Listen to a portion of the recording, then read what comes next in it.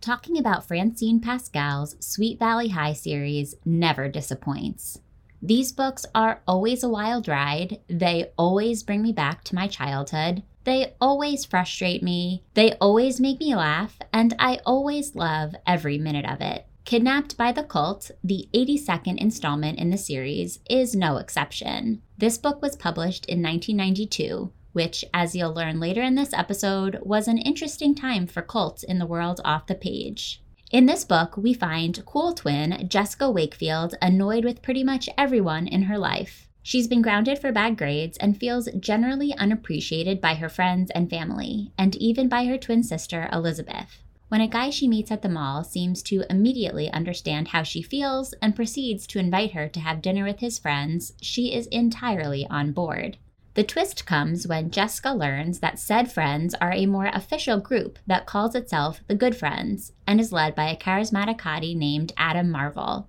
They preach lofty ideals and say they're collecting money to benefit meaningful causes. But what's their deal really? As Jessica begins spending more time with the Good Friends, Elizabeth gets suspicious, even as she's embroiled in her own culty situation as a new member of the bowling team, whose captain is trying to woo her away from her longtime boyfriend. Has Jessica been kidnapped by an actual cult? Can she get out from their influence? Will Elizabeth see the light about the bowling team? Keep listening to find out. My guest and I talk all things cults, paying special attention to how this Sweet Valley book portrays the Good Friends. We also discuss mall hangs, teen paranoia, and first impressions of the Wakefields.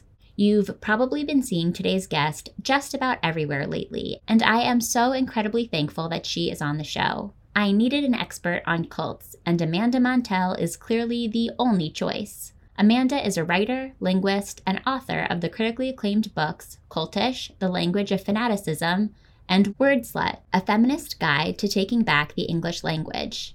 Her writing has appeared in publications like Marie Claire, Teen Vogue, Refinery 29, Cosmopolitan, and others. She is also the creator and co-host of the comedy cult podcast Sounds Like a Cult, which is one of my personal favorites. Amanda grew up in Baltimore, holds a degree in linguistics from NYU, and lives in Los Angeles with her partner, plants, and pets. Find her on Instagram at Amanda_Montell. Find SSR on Instagram and Twitter at SSRPod, and on Facebook by searching the SSR Podcast or the SSR Podcast community. This week we launch a new month of the free SSR Book Club, a group led by amazing volunteer bookworms who facilitate conversations about throwback reads that have previously been covered on the podcast. In February, our focus is E.B. White's Charlotte's Web, so if you are ready to feel some serious feelings, look no further. Join us at no cost at www.ssrpodcast.com/ssrbookclub or at the link in SSR's Instagram bio. If you want more SSR book clubs, check out SWR or Shit We Read, which is one of the many perks you get access to when you support the podcast over on Patreon. Every other month in SWR, I personally facilitate an ongoing book club discussion about a book voted on by the group, and voting is now open for March.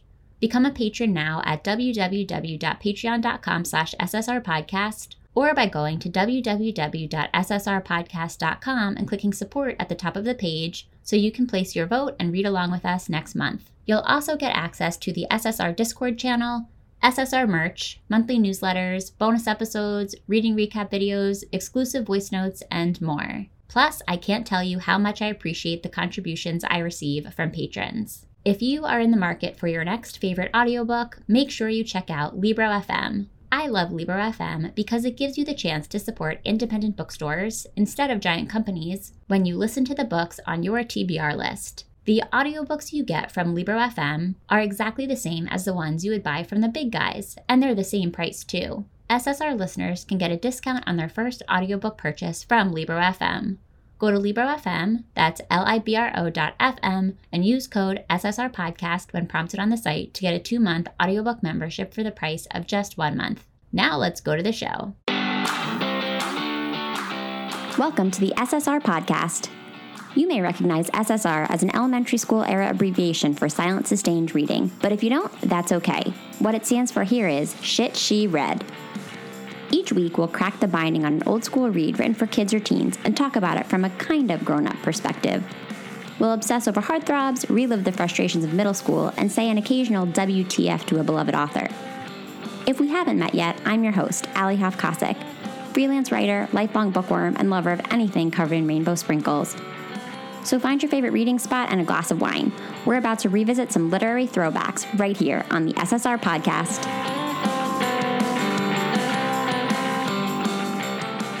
Hi, Amanda. Welcome to SSR. Oh, thank you for having me. It's a joy and a pleasure. A joy and a pleasure to talk about literature on a Tuesday afternoon.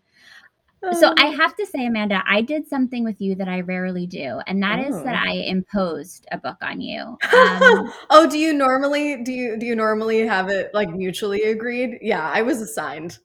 Yeah, I mean, guests usually have a little bit more agency on my show, which I would have given you, obviously, if you did want to do this book. But I did feel sort of compelled to at least lightly ask. I hope I lightly asked. I don't know. No. I love the assertiveness. I love being dumbed. I don't want to make decisions I don't have to make. This was perfect.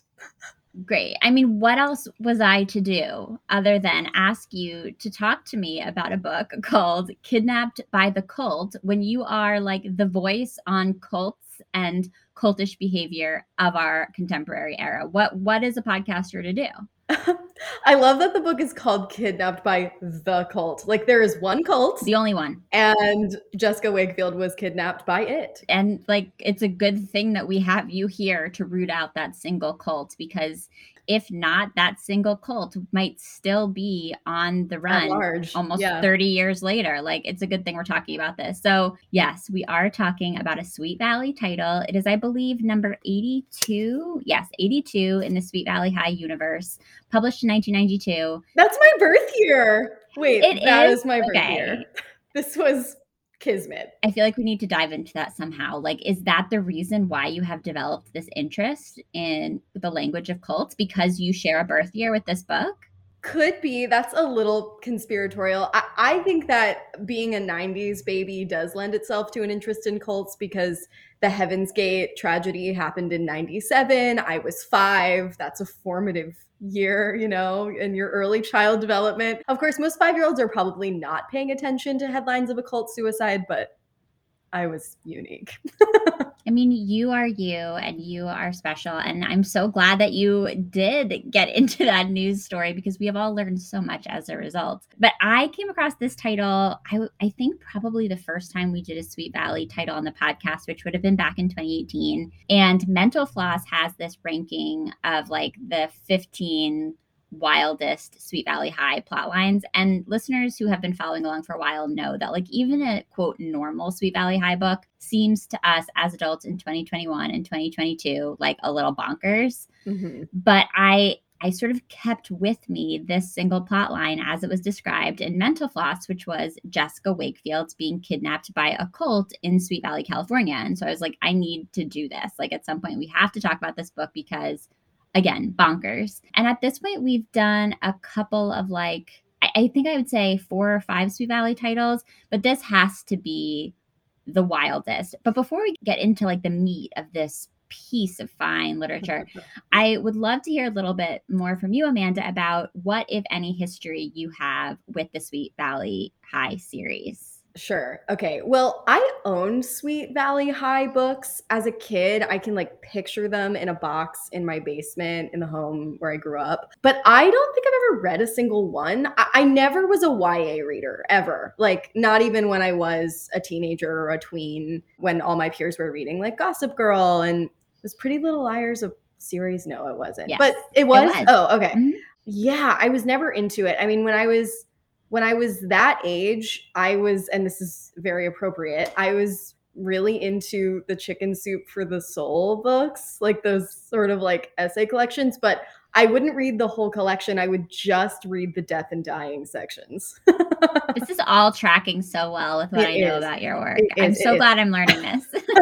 I always loved dark, but at the same time, very relatable and personal nonfiction. That was my steez from my earliest years. So yeah, I don't know. I also feel like I had nothing in common with the Sweet Valley protagonists. And I guess that's fine. Like you don't have to be able to relate to the protagonists in the literature you're reading. But I think maybe I just like saw two like gorgeous blonde girls on the cover of a book and I was like, I can't. I'm like an undersized little brunette Jew in Baltimore, Maryland, and I can't. I'll develop a complex if I read these books, which I would end up developing on my own already. But anyways, that's my history with Sweet Valley. You didn't need their help to develop that complex. No, but then of course I would end up, well, I'm no longer blonde, but I would end up blonde in Southern California. So like, is she Jessica Wakefield? No, I guess I would be more of an Elizabeth from what I know from this one book. Yeah, I mean, Sweet Valley comes for us all eventually, is what I've learned. So this was your first ever run-in with the twins. It sure was, yeah. Wow, I need a minute to process that. That is huge news for me.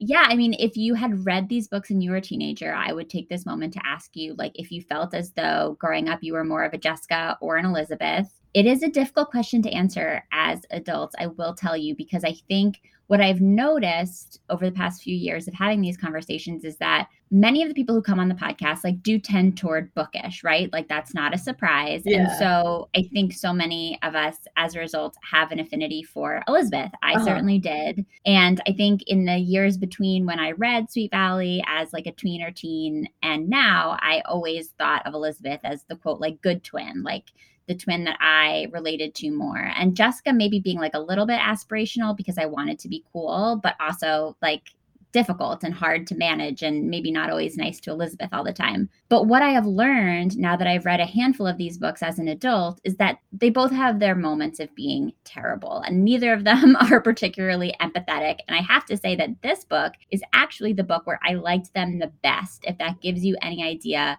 of how the others have been. Oh, they both had many redemptive moments in this book. I mean, it started out rough. I'll also say for the record, I was holistically terrible as a teenager. So I don't identify with Elizabeth for her goodness. Got it. Probably more for just her, for her not being as like slutty. I mean that as a compliment and exciting. Yeah, no, I was like, I always found myself in these best friend duos growing up where like I was right, like the quote unquote like smart one and she was the hot one. And I fully reject these binaries now, obviously. But growing up with the media that we grow up with, like when you have two women, like whatever. No, this media still exists. You can't have two pretty best friends. I was not the pretty best friend. So with that energy in mind, I would be an Elizabeth, but not because I was good. I was 1,000% brat. Well, and what I've learned now is that Elizabeth is also a brat. But I think when I was reading these books as a tween, I was like, I am good because, of course, we're all the main character in our own stories. And so I was like, I am a good protagonist. And because I identify with Elizabeth because she reads and writes and like isn't invited to parties, she also must be good because I am good. And it's this weird self-fulfilling prophecy of like, this is why I am Elizabeth. And now I read these books and I'm like, both of them have moments of being really mean and rude and cruel to each other and very self-involved, which brings me to the kickoff of this book and the setup. So when we enter the story here, Jessica she's really upset, Amanda, because she's grounded. She's having a bad time. Her friends are going to parties.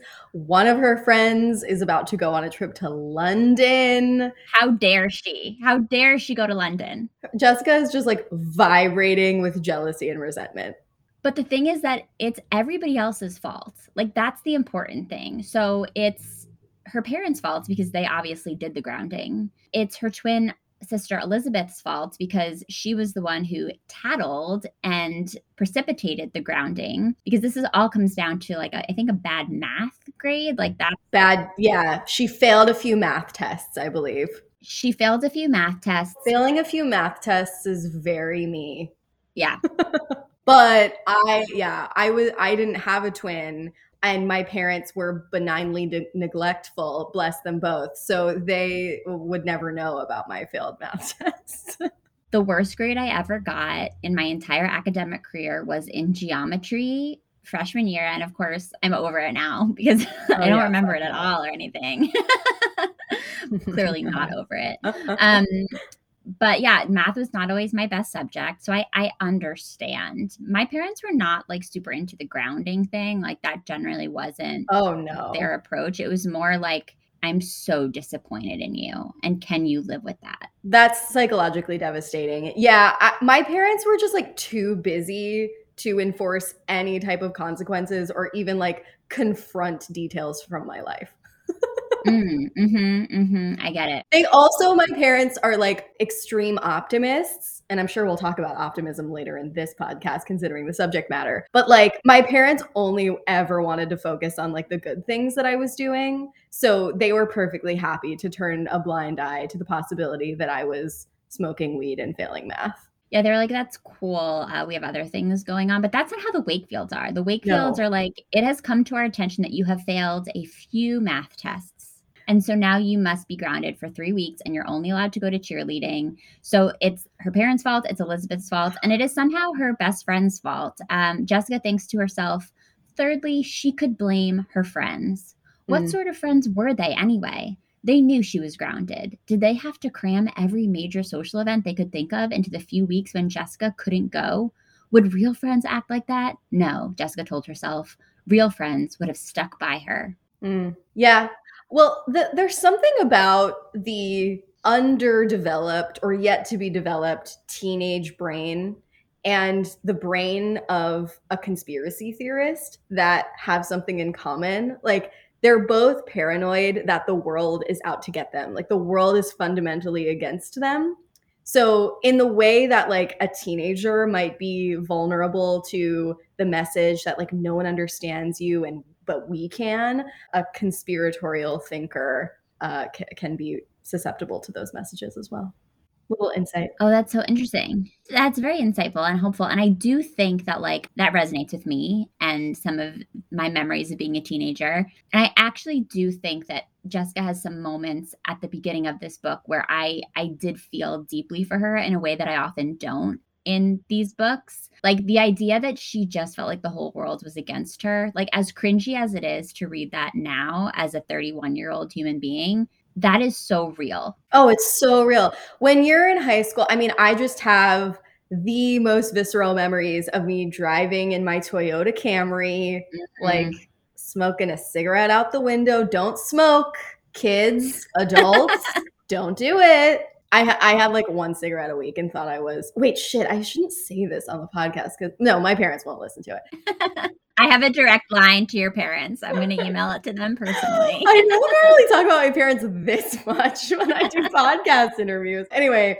no, my parents would be very upset to learn that I had smoked any cigarettes at all in high school. But I they would not be upset to learn about any of my other failings, but cigarettes are very bad. Anyway, no, I have like very strong memories of, yes, feeling this intense main character energy, but that main character energy also comes with like the world is against me. Like there is a conspiracy among my friends and my teachers and my family to ruin my life. And it doesn't make sense, but it's truly in part because your prefrontal cortex as a teenager has not fully matured yet. But we also do have ingrained biases that tell us that if you have big feelings, which you often do as a teenager, and there are like actual like physiological and chemical reasons why things feel so big when you're a teenager, we have this bias that tells us that if you're having a big feeling or experiencing like a big pain, then that thing must have a big cause, like everyone is out to get me.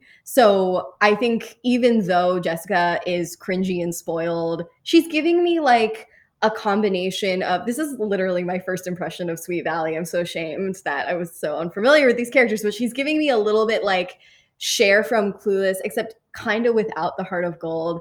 And also like the Lisbon sisters from Virgin Suicides vibes. Love that. Anyway, she is cringy and spoiled, but anyone who's ever been a teenager can empathize with like that nonsensical paranoia that like other people are explicitly and intentionally trying to destroy you. For sure. And she also has this boyfriend who is not helping things. Sam, because he is more into his dirt bike than he is into Jessica. And Jessica has her like one outing of this whole grounding experience. She thinks that she's going to get to hang out with Sam. I guess that's like an approved activity. And then he's like, oh, actually, I'm going to a dirt bike meet, which like I didn't even think was a thing. Like I guess I don't know anything about dirt biking, but I didn't think you had like meets as a dirt biker. It makes sense. So that's happening. I guess so. I mean, you have to have some element of competition in order to like be fully aggro about it. Definitely. Yeah. And I feel like any sporting activity always has its own mini cult surrounding it, you know? Mm-hmm. That's true. I'm waiting for that episode of Sounds Like a Cult, the cult of dirt bikers. Yeah, stay tuned for like season 55. We'll finally get to it. You can thank me for that one later, Amanda. Thank you so much. So she's really bummed. Her parents are against her. Her sister ruined everything. She hates her friends. Her boyfriend sucks. So Jessica does what any teenager would do when she's sulking, and she goes to the mall, because where else would you go? Were you a mall kid, Amanda? 1000%. My high school was in a commercial area. It was an art school. It wasn't in a residential area. It was like on a busy street, walking distance or a very short driving distance from the mall. A really good mall, Towson Mall in Baltimore County, Maryland, for the hometown heroes. For the locals. I would on occasion skip my online AP bio class of one, to hit up the Towson Mall. I would go there after school, you know, get an Aunt Annie's, one of those soft pretzels. Yeah, Annie Ann's. My husband has a friend who calls them Auntie Ann's, which is like one of my favorite things. Fancy. Yes.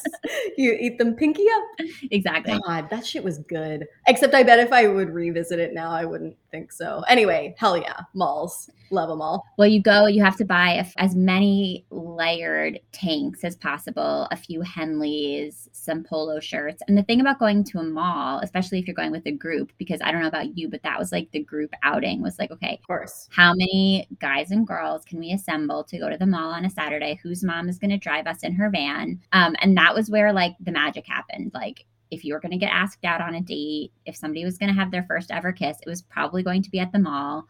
The person having their first ever kiss was never me, spoiler alert. But Jessica goes by herself. This is not a group outing for her. She's just like sitting on a bench, literally moping by herself. But she's not by herself for long, friends. No, she is not, because a boy approaches her, and his name is Ted, and he sees her in her pain, and she feels understood. He says, "My parents treated me like a child. My friends weren't there when I needed them. I felt like everyone in the world had let me down. I can remember thinking that I was all alone, that nobody cared what happened to me." He says, like, things turned around.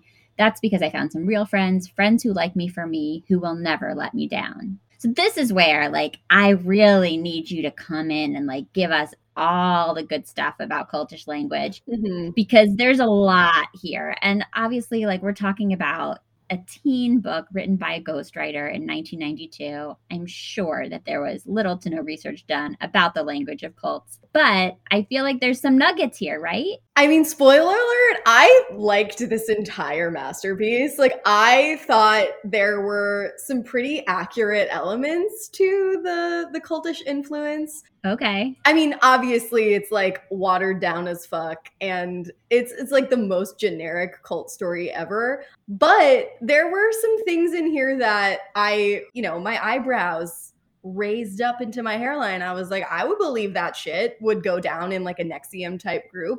I mean, what we hear throughout this scene is your classic love bomb, your classic example of someone using really generic language, almost like a horoscope that anybody can relate to if they want.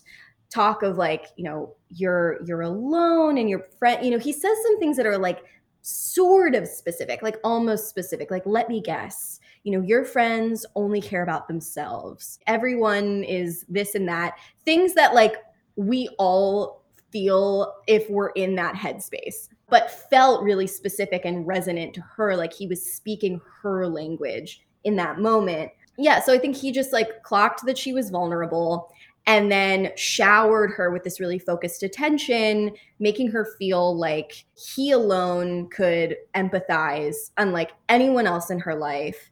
And if she, came along with him, he could show her the light. And that's the classic example of love bombing when flood a vulnerable person, vulnerability is an interesting subject in and of itself. You don't have to be like a depressed teenager or a paranoid teenager to be vulnerable. Like a lot of things can make a person vulnerable, things that you might not otherwise think of as cult vulnerability. But yeah, so he floods her with this praise, like, I can tell you're different, your friends don't understand you. It's almost specific, but really as general as a horoscope. And that's sort of this like little almost like conversion moment where her eyes widen and she's like, whoa, like I've never felt this way before, which has very little to do with the content of the language that he's using and more to do just with the delivery and this very, very focused attention that he's paying her.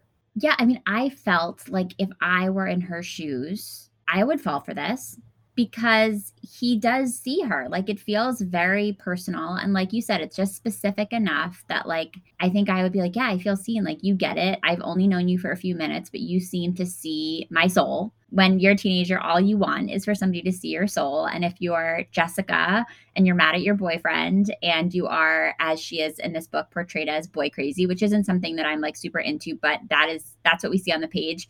It's a boy that she is like probably crushing on. Well, exactly. So this was the other thing I was going to say is that like you might think to yourself like, oh, if some rando came up to me in the mall, I would never talk to them. I would be so skeptical of that. Like, how could she fall for that? But it depends on the element and it depends on the context. So like if my teenage self was in the mall and some boy came up to me, no, that would not resonate. I would tell him to fuck off. But I was a theater kid. If I was like at a rehearsal at the place where I did theater and someone who, I don't know, and like a cool artsy girl came up to me and said this shit to me, that would totally work. So Yeah. Jessica is like a mall rat who loves boys, exactly like what you're saying. And so this is going to be resonant with her, even if it might not be with me or you. Yeah, and she's like a little uneasy about it, but only after he invites her to come over. He's like, I have these friends.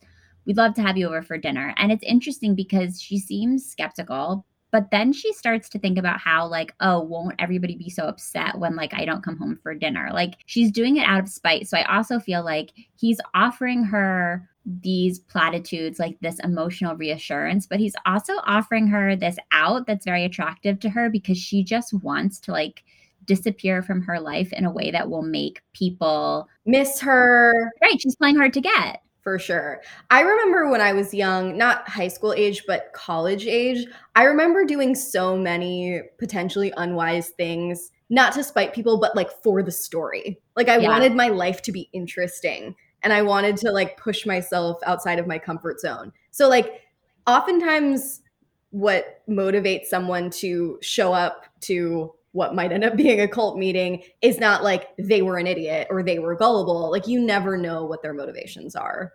Yeah, and actually, like, as you're saying that, it occurs to me that, like, this book was published in 1992.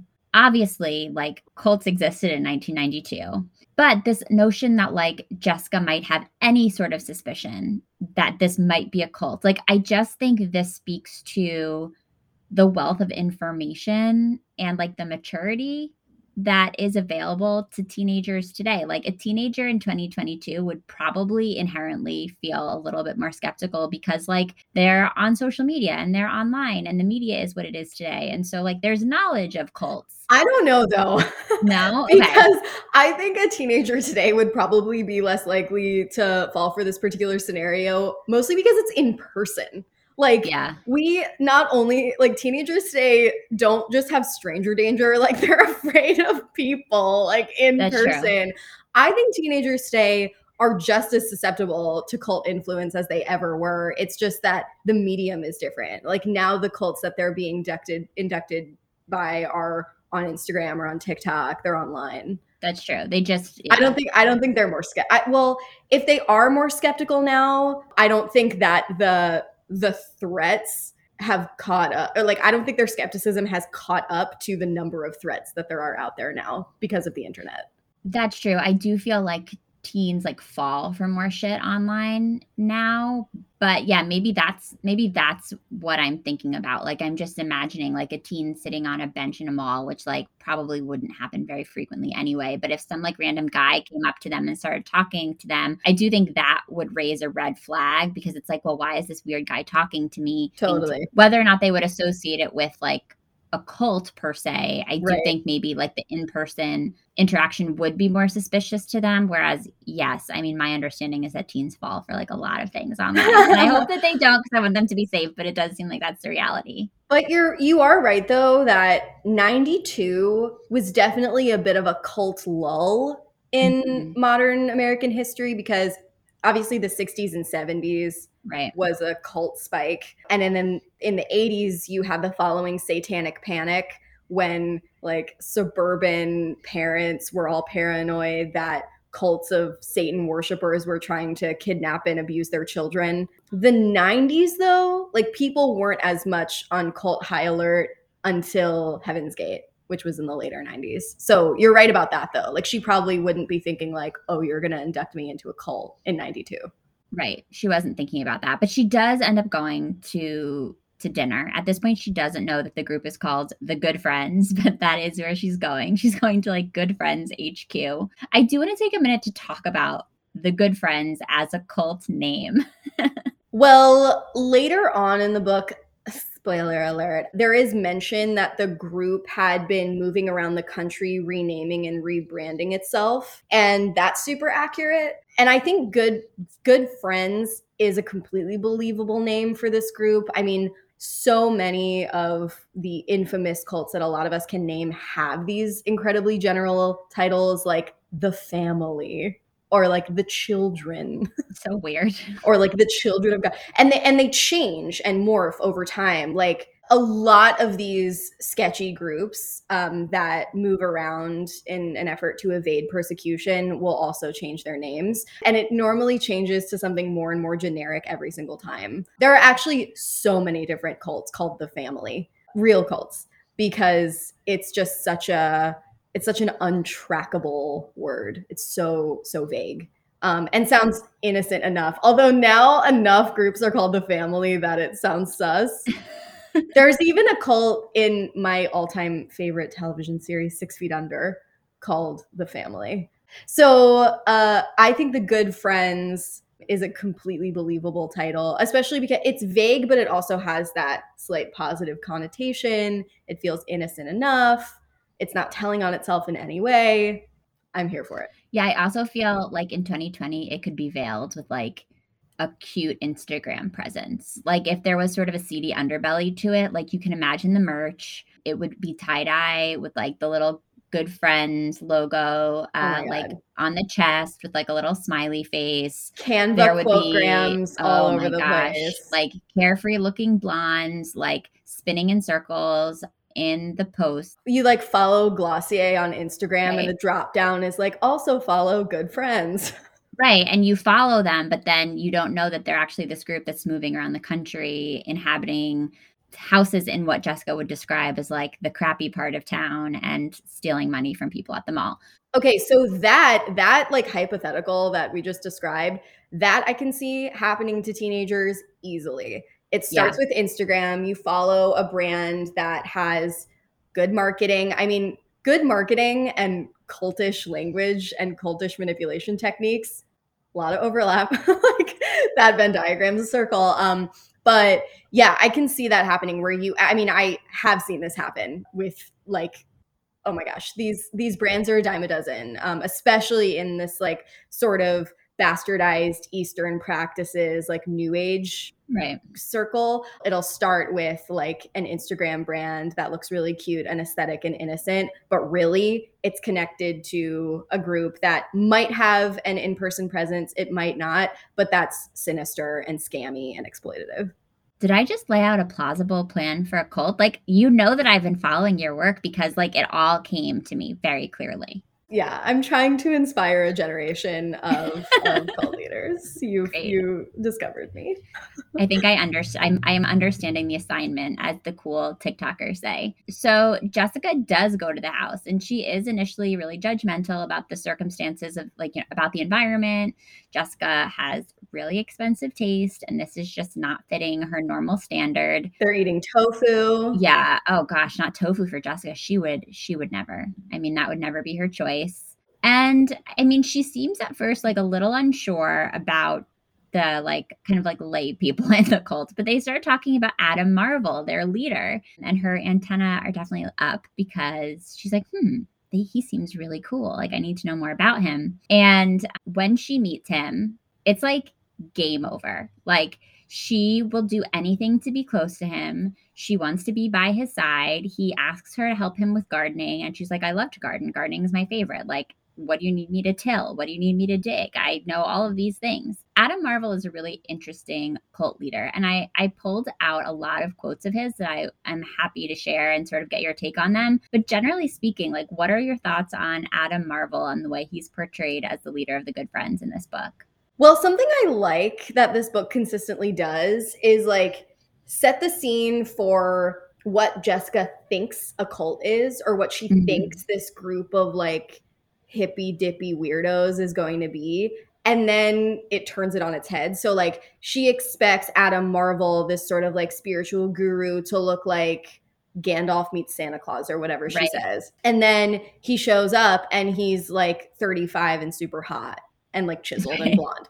Twist. And because of her character and how hard she crushes on boys, you're right, it's game over. He reminds me of an Instagram cult leader that I document in the last part of my book named Bentinho Massaro. Y'all can look him up if you can spell his name, but it's Bentinho for those interested. But who is this sort of like new agey hottie from Scandinavia who has this like indiscriminate but sexy European accent, who operates online and uses like good digital marketing strategies to attract people, but then also has an in-person presence. But his social media presence is super robust. I mean, he's like on YouTube, on Instagram, whatever. Yeah, he has a ton of ridiculous claims. I mean, he claims to be a prophet, to vibrate on a higher vibration than even Jesus. He claims to be like several thousand years old, but you would never know any of these absurd claims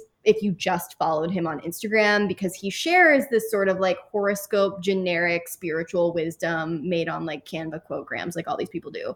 And then you see him in like a Reels or an IGTV, and he's very handsome, and he defies that stereotype of the sort of like bearded, robe-clad cult leader. So yeah, I think Adam Marvel is a perfectly believable. I mean, of course, like this is a 120-page book or whatever, and I would have loved some backstory on Adam, but I guess that's not what this was about. That might have been too much for the Sweet Valley universe. But yeah, I think a very handsome, sort of like power-hungry dude who leads with this very wise, calm demeanor, but is actually a scammer and a con artist feels believable to me. Feels about right. So yeah, I pulled out a couple of quotes of his that I just wanted to share. So at one point, he's like talking to Jessica about her life and her friends, and she explains that she's part of the cheerleading team and in a sorority at school, and like she's trying to explain how that means that she's part of something and she has friends. But he's trying to make her understand that like she's always competing. And so that means that those aren't actual communities. Those aren't real friends. He says, don't you see, Jessica, as long as you feel like that, you're not really part of the group. You're competing with the group. He says, our society teaches us to think only of the individual. You know, I've been watching you today, and I can tell that you are more comfortable and relaxed than you have been in a long time. Am I right? You know what I think, Jessica? I think it's because we bring out the best in you, because we really appreciate you. He says, we never demand things from our friends. We believe that people should be themselves. It's obvious from what you've told me today that the people you usually associate with are selfish and self-centered. Because they're that way, they make you that way too. You have no opportunity to express your true nature, which is giving and generous. We really want to help you, Jessica. We think you have the potential to be an exceptionally fine person, and we'd very much like you to be our friend. And it's like, who doesn't want to hear that Yeah. as a teenager? That, like, you want to be my friend? Great. Like, I'm in. And I also think, like, I have this pet peeve that is unfortunately aggravated again and again and again in these older YA books. And we see it again here. And it comes up not only with Adam Marvel, but also with Sam in this book. It comes up with Elizabeth and her bowling team captain, which is like a whole other story, and her boyfriend Todd. Like, this whole idea of these like men and boys telling girls and women who they are and like what they're like. Yeah. And I feel like that's Adam Marvel's whole thing with Jessica. Like, he's telling her, like, this is who I know you are, for which he has no evidence. He really has no idea who she is. And then he's going on to tell her like who she can be with his help and what her potential is, as if it's up to him to define that and then to bring it out of her. Yeah. Well, so I think realistically, this whole paragraph that he says to her would probably be strung out over like many conversations if this were happening in real life. But I think that the sentiment is pretty accurate. First of all, there are some like mini truths in there that like, I don't know, that like when you think too individualistically, you're unable to connect, that excessive competition can like stymie happiness. Like, I think these are like little nuggets of wisdom, and the way that he phrases them so definitively in these really practiced proverbs sounds about right. I mean, it sounds like a Keith Raniere quote. This is the leader of Nexium, who I keep referencing.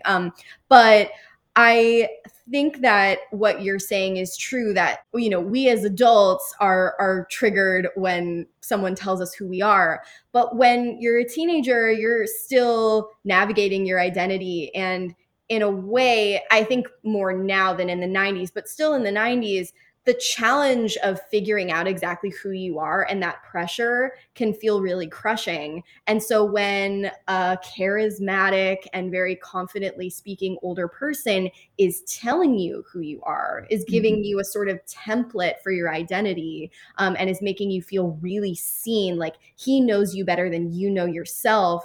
I mean, depending on your nature and your nurture and your background and all of those things, you might think like, oh, you're a blowhard and you're full of shit. But I think the average teenager would be at least intrigued and compelled by that, if not completely won over. Because when someone else makes the decisions for you, like you making the decision to read Sweet Valley, I got kidnapped by the cult, so I didn't have to choose what book. That I was just trying to make your life easier. Like, yes. I know that it's hard. Yeah. But honestly, like that can feel comforting, especially if you're a teenager. So I think that, you know, these like nuggets of pseudo wisdom in combination with providing that identity template to a teenager who's figuring out who they are and who is in this moment of reckoning, as Jessica is, that feels right. Also, what I like about this is we have this preconceived notion in our minds, or a lot of us do, that people who are susceptible to joining a group like this would be, you know, sort of like the loser loner at school.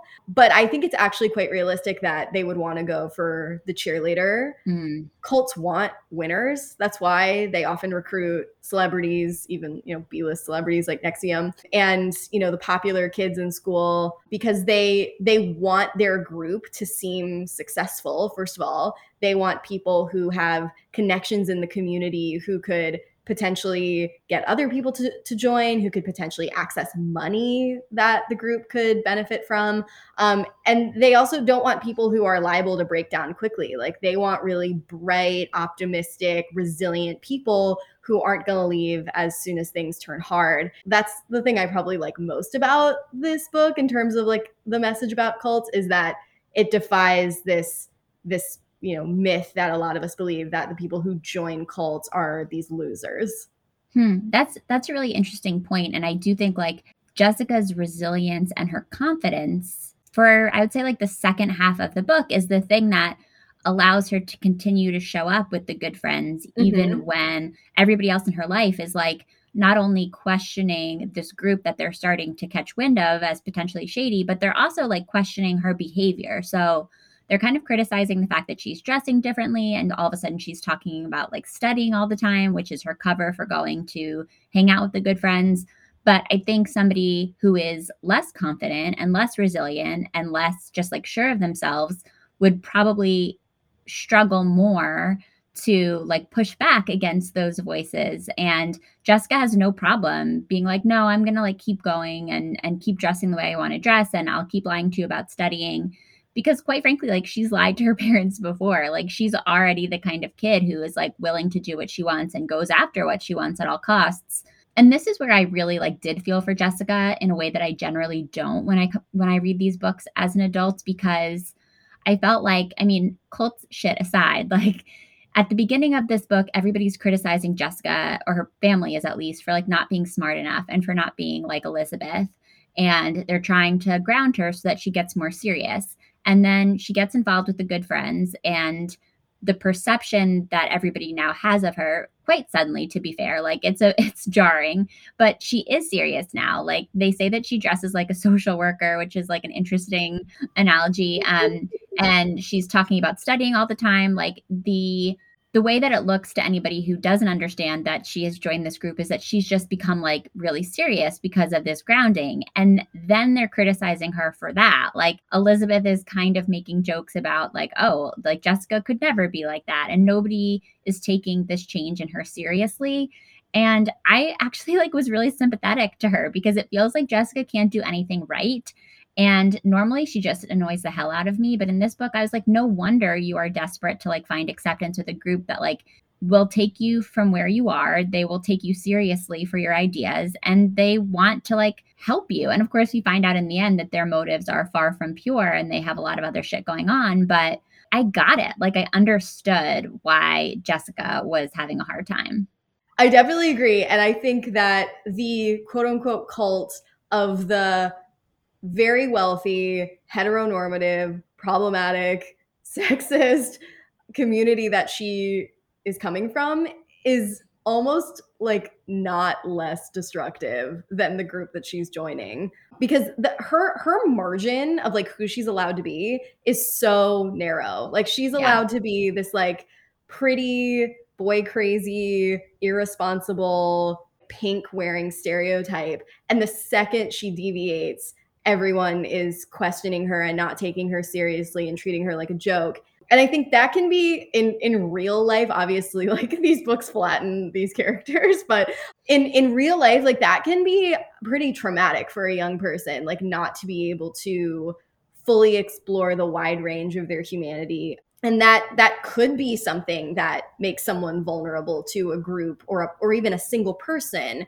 who's saying, I see you. And something that I think is similar between Elizabeth's kind of weird random plot line in this book and Jessica's is like Elizabeth is sort of being swayed by these like kind of toxic male figures. Like she's like a tug of war rope and these two boys are pulling at her. And I think like the toxic sway of one single person and the toxic sway of a group can be very similar. And if you're not feeling like the people in your family or your friend group accepts you, that is the perfect opportunity for someone or some few to come in and say like, no, I like join me. Like, I think you're pretty. I think you're smart. I think whatever you think you're not, they'll make you feel like you are. So I don't know what my final point on that is, but yeah, I did feel for Jessica in the book as well.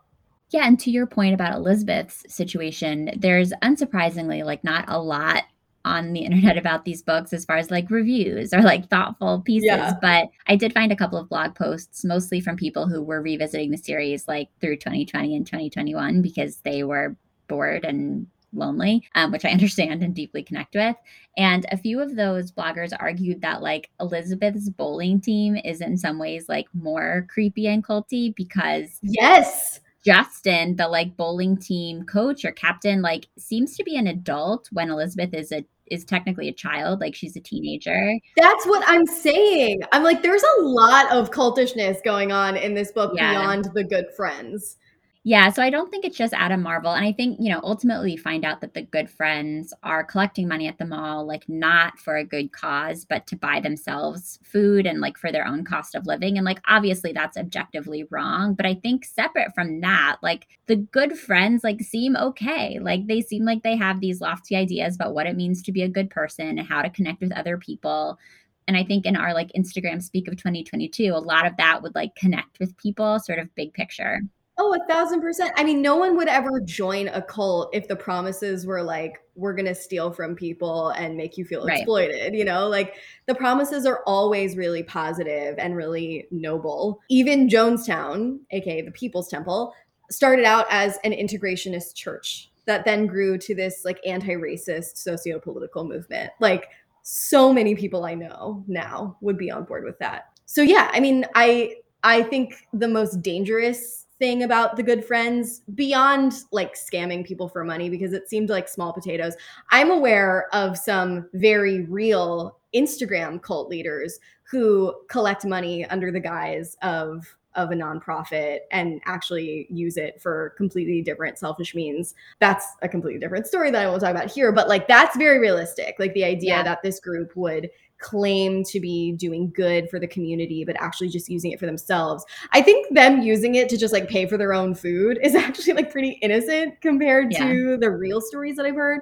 I guess you have to keep it kind of like PG rated for the Sweet Valley High books. But yeah, I think that right. The most dangerous thing about the Good Friends is the echo chamber created by Adam Marvel. He has Mhm. such a hold on everyone, and it's so against the rules to question him or to argue with him. And that's brought up earlier in the book when Jessica does try to question, like, I thought we were supposed to be giving this money to charity when they're actually using it to feed themselves.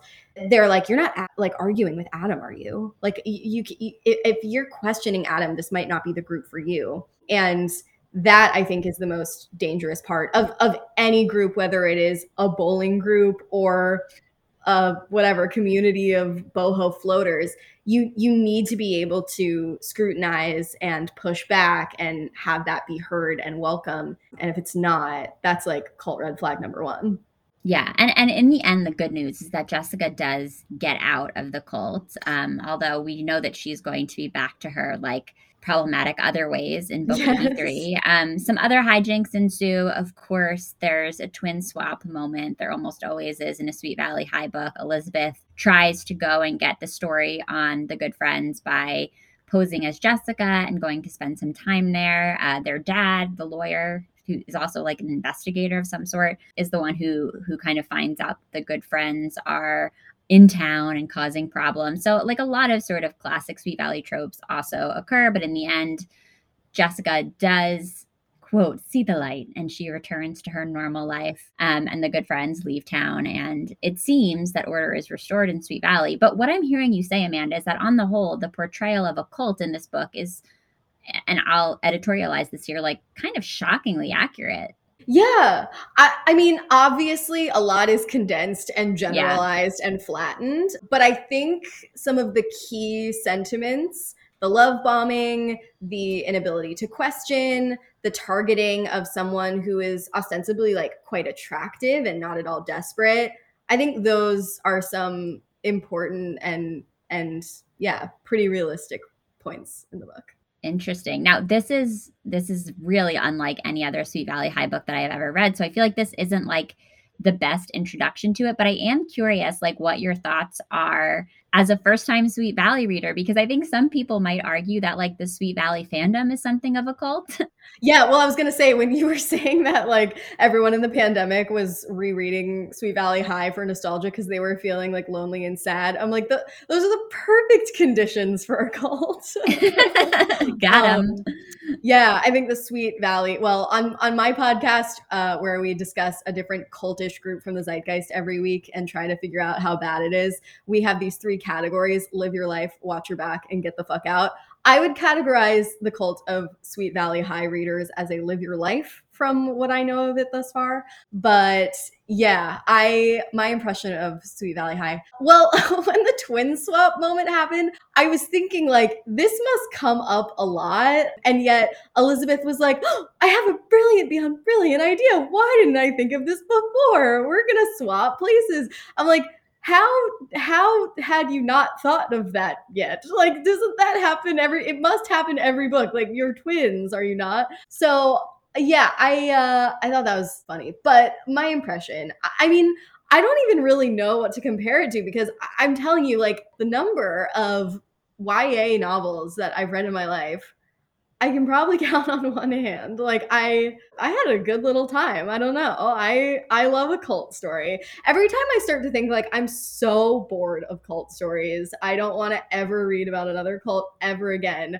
I sit down to read even the silliest, most generic YA cult story, and I'm like, ooh, what's gonna happen? I'm just like definitely in the right line of work, I think. I enjoyed it. I saw it in the context of the 90s. There's a lot in it that I would not recommend for a teenage girl reading right now or maybe ever. A lot of standards are set by these books that I think are kind of fucked. But as a 29-year-old adult who's gotten over her blonde SoCal girl complex, I didn't hate my time reading it. Great. Well, that makes me feel a little less guilty about imposing this book on you. Other than Kidnapped by the Cult, the one and only cult, Amanda, what have you been reading that you would recommend to our listeners? I'm kind of late to the party, but the other day I started reading The Body Keeps the Score. It's about trauma. Yeah, written by We're just looking at each other nodding. Yeah.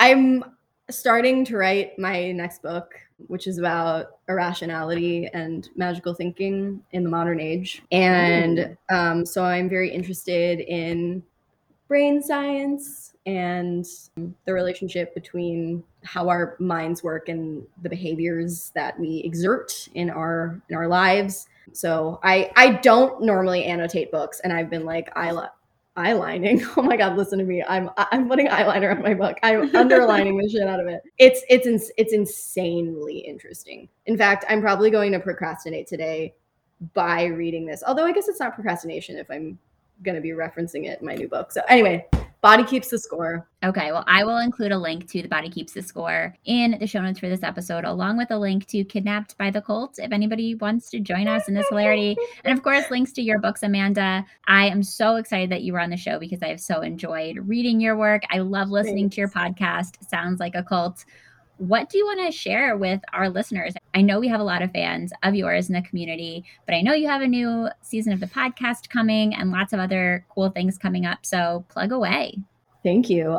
Well, you can buy my book, Cultish, The Language of Fanaticism, which is about the language of cults from Scientology all the way to SoulCycle, wherever you buy books. I encourage you to buy it from bookshop.org or a local indie bookstore.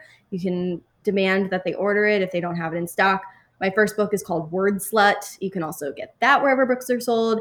And yeah, my podcast, Sounds Like a Cult, is listenable wherever you get your pods. We had a season 1 and a few bonus episodes air in 2021. And now my co-host and I are gearing up to turn the podcast into a continuous weekly ongoing thing. So it'll be back within the next couple of months. I'm trying to think of some of my favorite episodes. I really loved the SoulCycle episode from last year. Classic. And also Celebrity Megachurches.